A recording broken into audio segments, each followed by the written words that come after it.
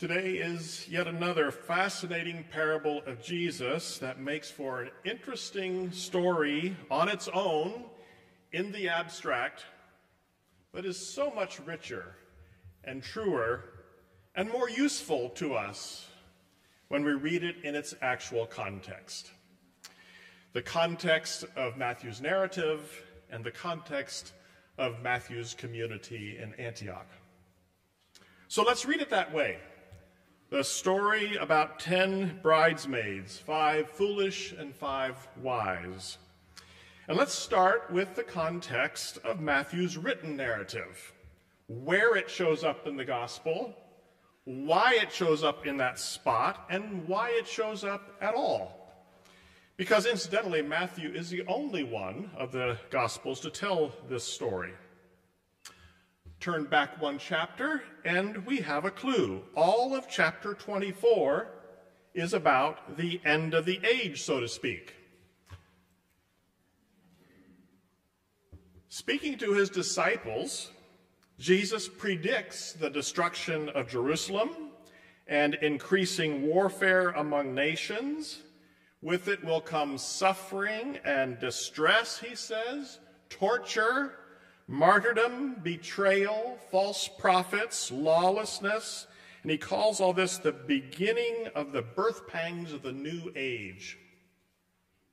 And then in 24 verse 32, Jesus says, take a lesson from the fig tree. After a dark, cold winter, the branch gets tender and leaves start to push out, and you know spring and summer is on its way. That is, the time when Messiah will set the world right and make the evildoers pay. Jesus ends that chapter with a series of short parables about being ready or not. He compared the end of the age to the age of Noah, where people were not expecting the end and so lived as if there was nothing to lose. Some will be ready and some will not. Then Jesus compares the end to the example of a thief in the night.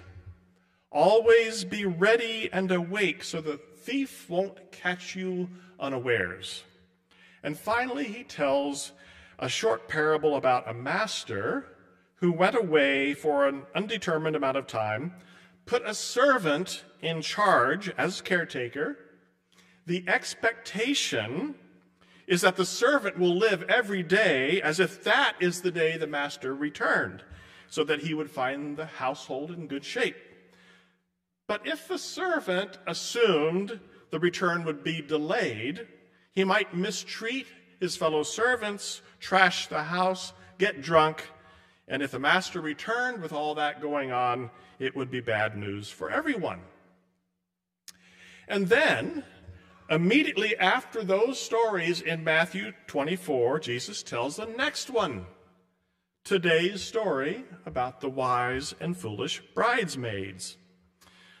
The wait was a lot longer than they expected. Half of them were ready in case the wait was long, half of them were not. The story is obviously connected to the preceding ones and must be read in their light.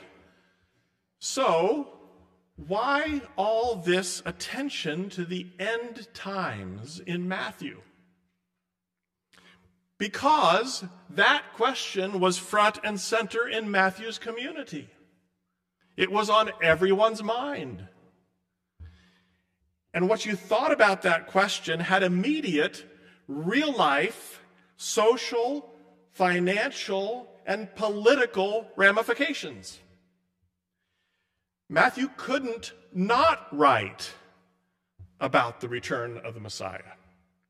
Now, understanding why this question was urgent for Matthew and entering into Matthew's social and religious context can guard us today from making the interpretive mistakes that result in strange and dangerous Christian movements obsessed about the end times and that feed on fears of God's judgment and promise escape from this world. Now, we have that in our Mennonite history. Of course, some of us recently read Sophia Samatar's The White Mosque, telling of a Mennonite trek to Central Asia in the 1800s, where Klaus Epp Jr. predicted Christ would return.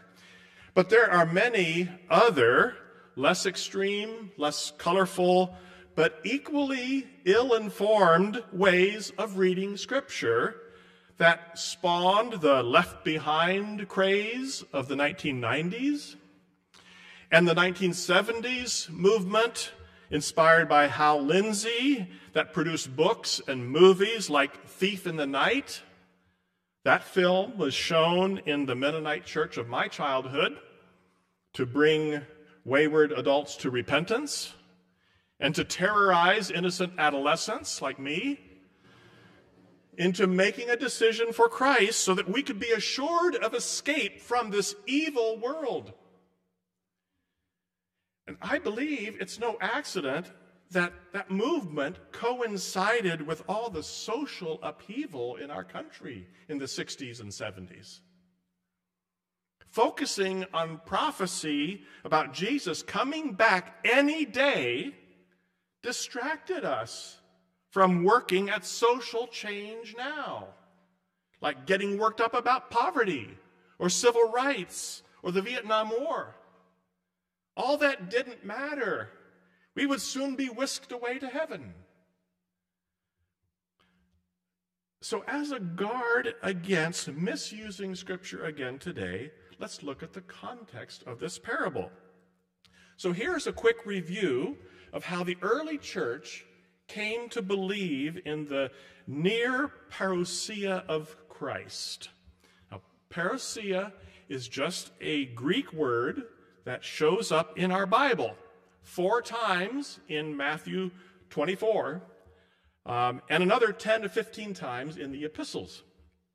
It's usually translated as coming or appearance. So near parousia is the belief that when Jesus told his disciples that he would return for them in the clouds, they took that to mean a matter of days, weeks, or months. The resurrection was evidence to them that the hope of a political deliverance from Rome wasn't over. It didn't end on the cross. Instead, Jesus would return with the angels of heaven and take vengeance on those evildoers. He would sit on David's throne in Jerusalem, as expected, and execute justice and judgment against Herod and Caesar and everyone responsible for his crucifixion. The real world here and now would be made right for the Jews and for everyone else.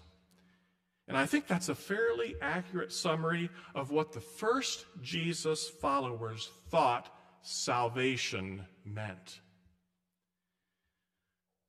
But that definition of salvation only worked if they thought Jesus' return was very soon, before winter turned into spring and summer. But then life unfolded in a way they hadn't expected. There was a curve in the road they didn't see coming.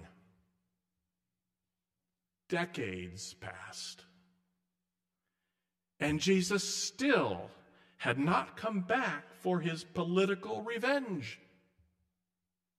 The bridegroom was late. And the conflict between Rome and Judea got even worse. Life got harder for them. It culminated ultimately in the siege of Jerusalem in 70 AD, when Rome laid waste to their city and temple and killed 1 million of the Jews. So during this time, there was an evolution of thought. Their theology shifted. You can actually see this shift happening in the different writings of the New Testament. The radical actions of Christians in Acts selling everything, moving into community, and abolishing private property was probably not done for some long-term, abstract, philosophical reason. No, it was a short-term survival strategy that made common sense for people who had suddenly lost their jobs, lost their economic security.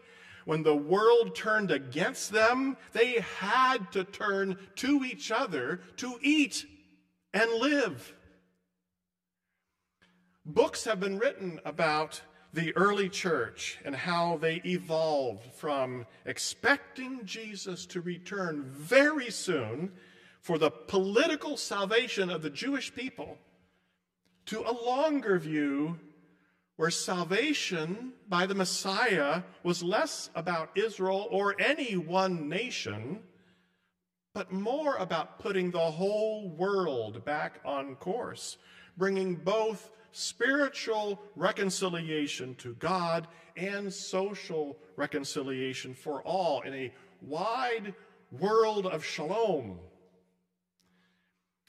After the temple was destroyed and Jerusalem lay in ruins and Gentile believers started coming into the church, well, that fundamentally changed the lives of Christians in Antioch, Matthew's community, and everywhere that the church was growing, because they were developing a broader understanding of what the Messiah's agenda was. They had let go of their belief that Jesus was soon coming back to set up a new political dynasty in Jerusalem. In other words, they encountered a major curve in the road, and they navigated that curve.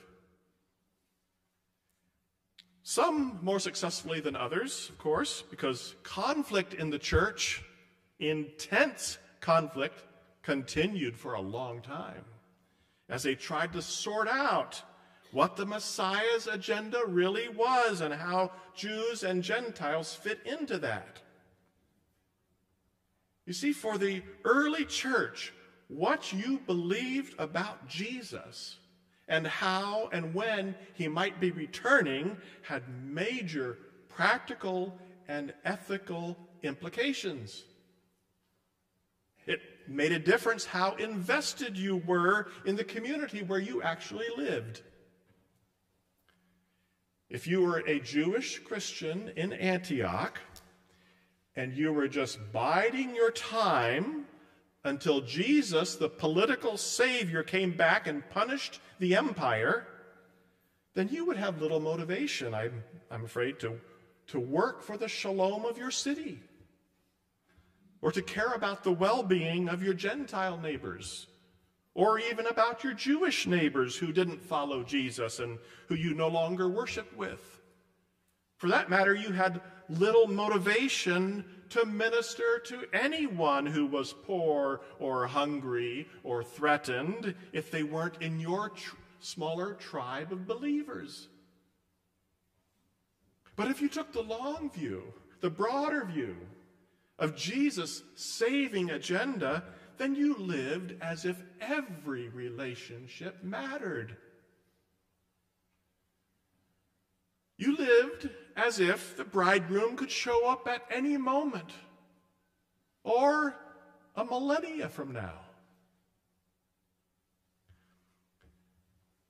You know, it seems to me, friends, that in this way, the parable of the 5 wise and 5 foolish virgins, even though it was directly aimed at Antiochian Christians after 70 A.D., is also aimed at us.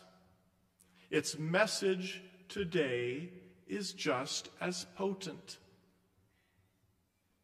Yes, in a way, Messiah has already come and lived among us, has already showed us the way to live. And in another way, the Messiah is among us now through the Spirit that is at work in each other. But just as importantly, we continue to wait for Messiah.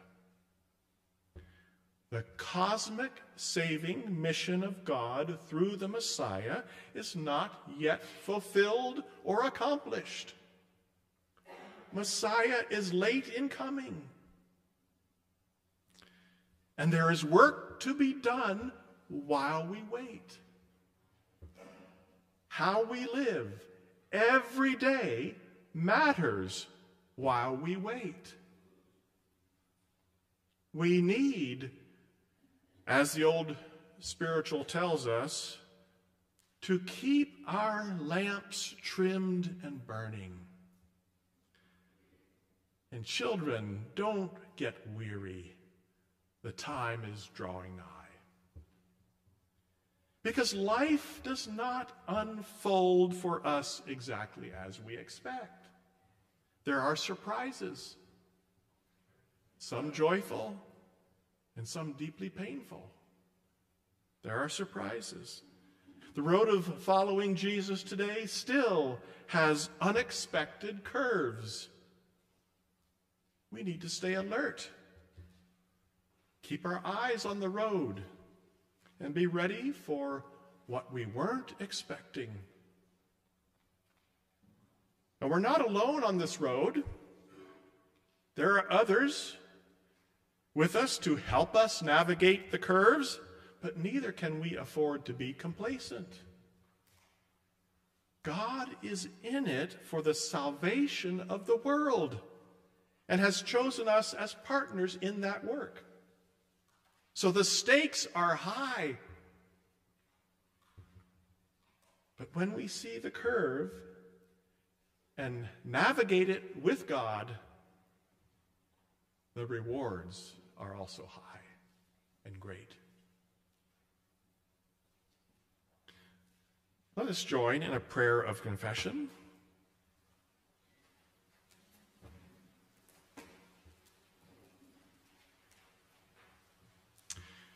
O God, we didn't see you coming.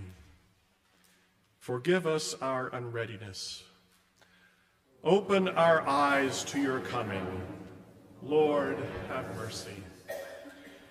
We thought we knew your plans. We thought we knew our duties. But there came a curve. Life did not unfold as we expected. We did not see you in the curve. Forgive us our unreadiness. Open our eyes to your coming. Lord, have mercy.